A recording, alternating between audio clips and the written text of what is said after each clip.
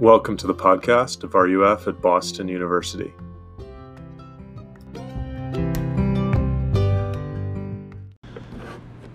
How would you define evil? Someone came up to you and said, define evil, give me a definition for evil. We'd probably have a hard time. I think most of us would have a hard time because who gets to say what's good and what's evil? And especially it makes us think, is the world made up of good people and evil people, right? Especially in the last 100 years or so, we've had an enormous amount of technological, economic, medical progress on every front. Humans are like winning, right? We're doing really well, so to speak, until we actually face the evil that's in the world. And because of this human progress, we're kind of confused.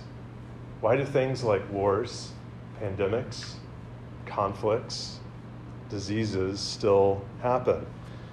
There's this, we're going to be talking about the death of Satan. As you can see, there's this guy who wrote a book called The Death of Satan, and he's a professor at Columbia. He wrote this in 1995, "The repertoire of evil has never been richer, yet never have our responses been so weak. We have no language for connecting our inner lives with the horrors that pass before our eyes in the outer world. We shudder or wince, then we switch the channel, or we swipe up." If he was writing in 2022, right? This reality, our ever-increasing awareness of evil, it numbs us, it confuses us, it enrages us, but finally, it exhausts us. It's too big, and it might leave you just feeling hopeless. Delbanco suggests that we are caught between two competing, well, not necessarily competing, but two major narratives. One is the therapeutic, and the other is the political, when we try to define evil. So let's give an example of each of these. The therapeutic narrative couches evil in terms of victimhood. We are basically all victims of evil, and therefore we do evil. It's basically saying that education and therapy are the answer to most evils in the world today, right? There's nothing wrong with education and therapy. This is just a narrative that says all of evil is related to that. The political narrative, obviously, it's election day, midterm election. I didn't have my sticker on. It was on my vest, so, but I voted. You did too. But the political narrative talks about evil in political terms. And evil always exists in the other party, right? We blame evil on the other party. That other party, those people are on the wrong side of history. And the way you combat, the way you fight evil is in the voting booth.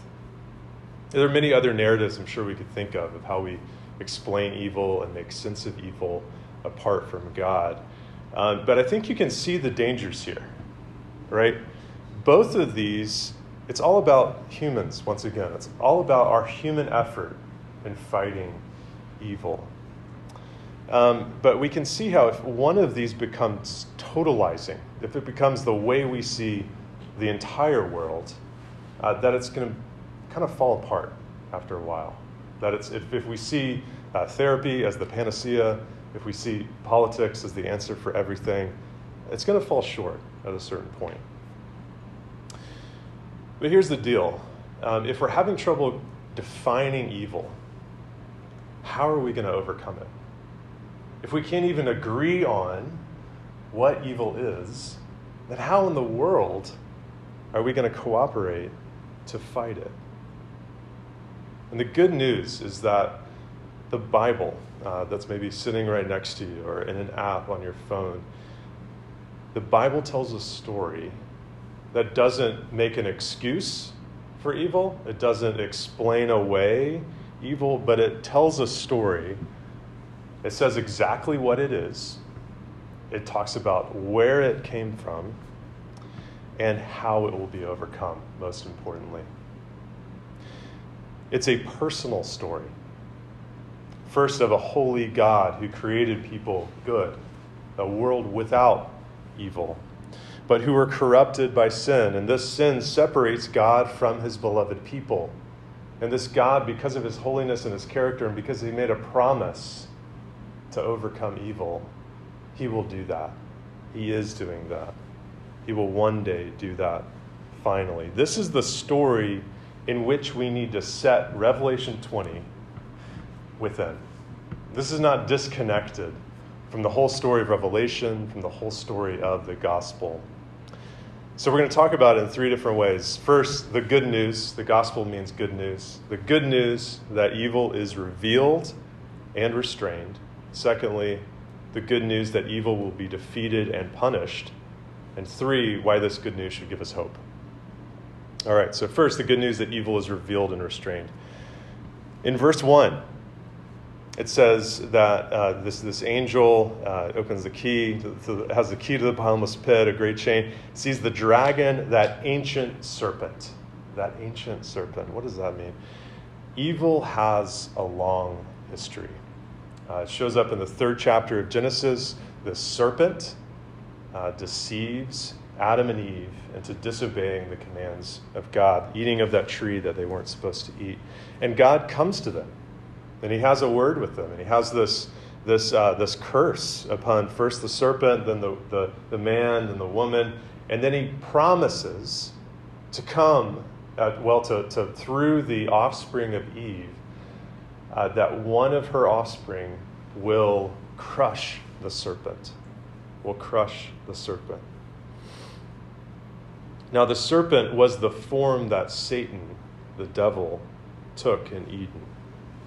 And here in the last book of the Bible, in Revelation, right at the very end, he's depicted as a serpent, the dragon, this great adversary. He's the accuser. One theologian put it that the devil, Satan, is the supreme revelation of evil. Now, I want to pause for a second and say, okay, isn't Christianity all about Jesus?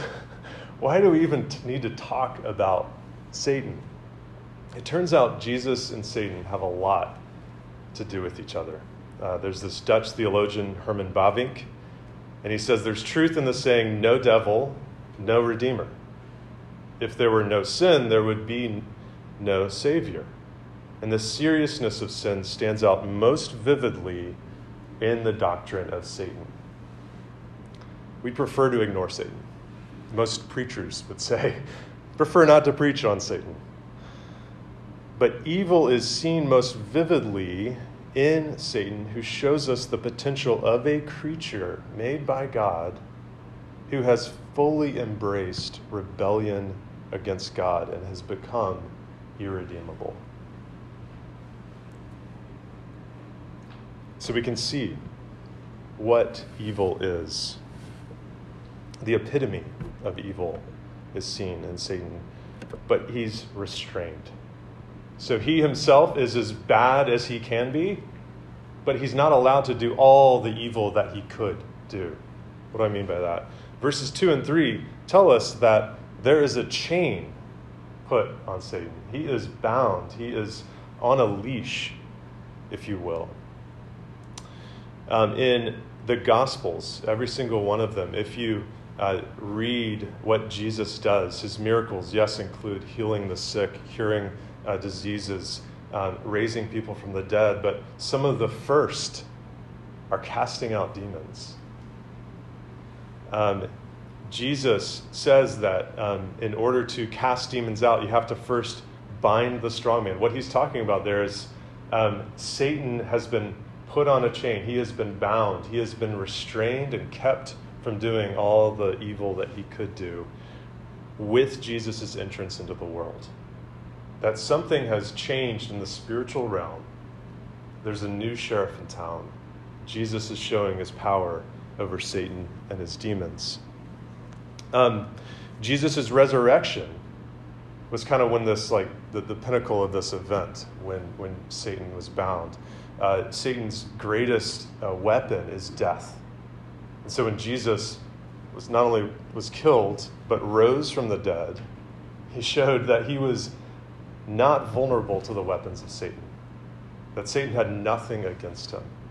And this put Satan in chains. So this is a good thing.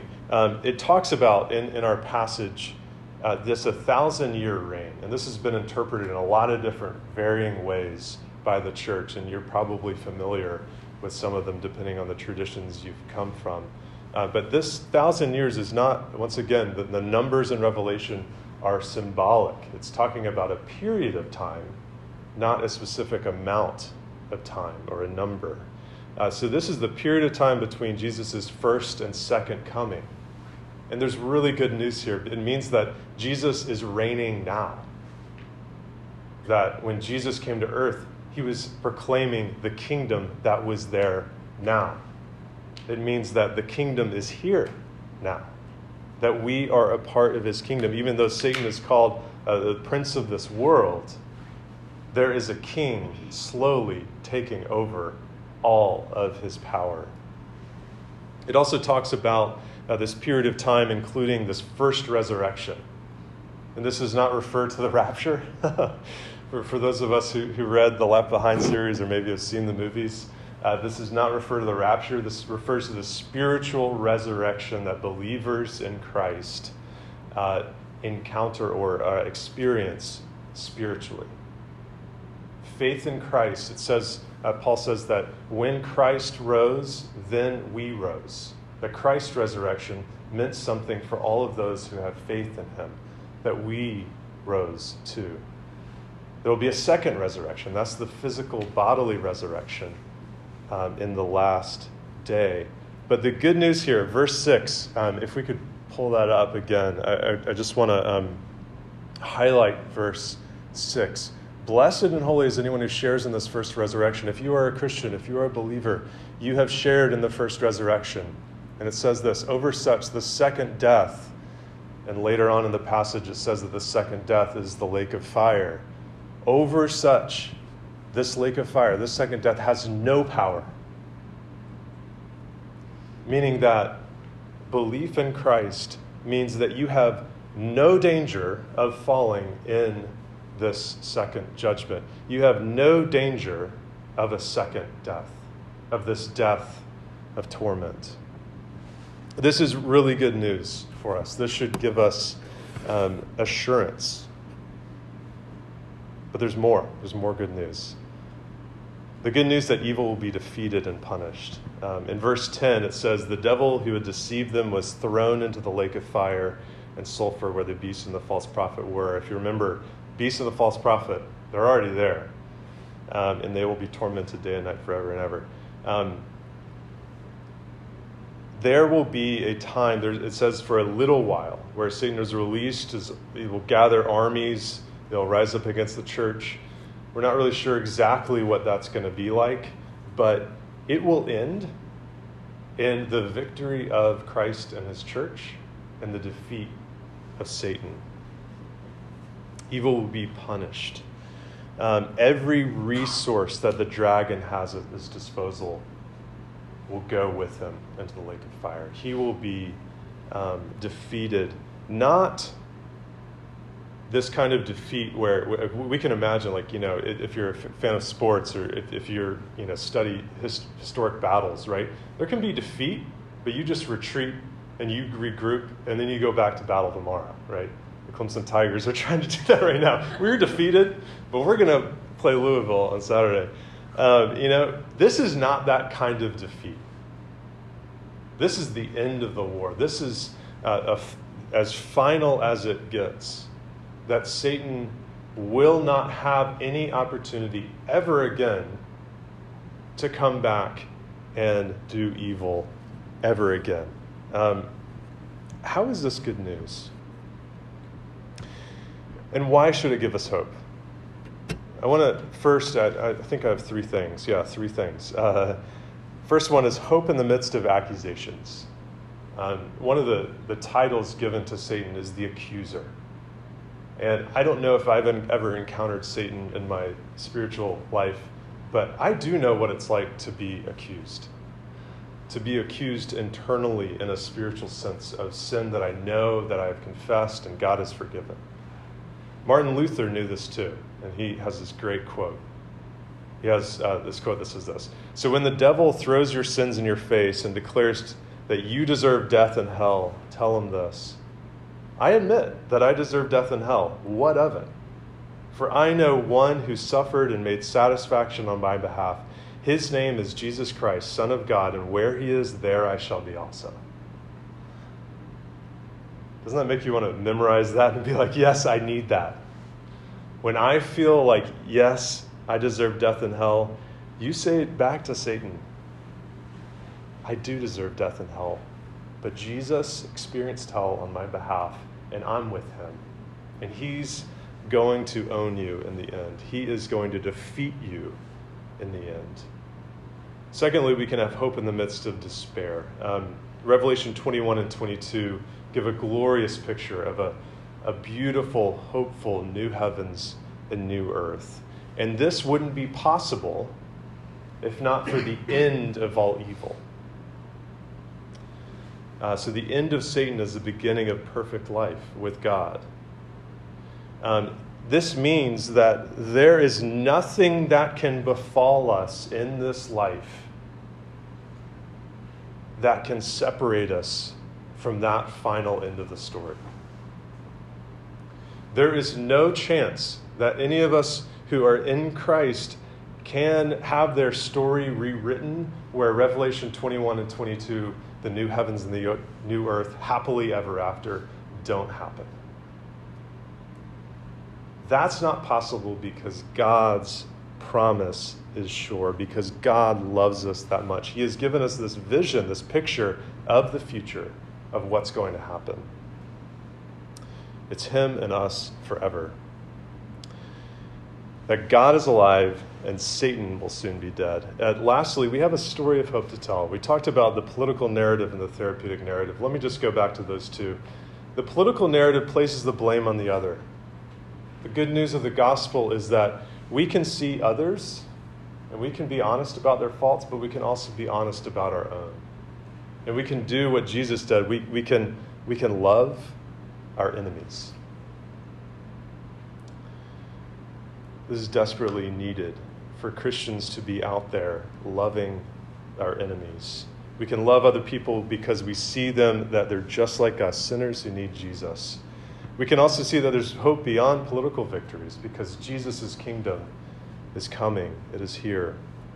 The therapeutic narrative tells us that we are unwell, but never fully heals. The gospel says that we're more than just minds and bodies, but we are souls who will live for eternity, and we need to be concerned for the well-being of our eternal souls. The gospel offers hope for that kind of wholeness. There's so many people who haven't heard this story, the whole story. Who will tell them? Let me pray briefly. Father, we just stand in awe at your work. We thank you for your promise to put all evil to an end. Lord, we tremble knowing that if we stand before you apart from Christ, we will get what we deserve. But because of Christ, we will get what we don't deserve, yet you have freely offered to us by the blood of Jesus, and that salvation with you forever. Lord, we give all praise and glory to you for that. In Jesus' name, amen.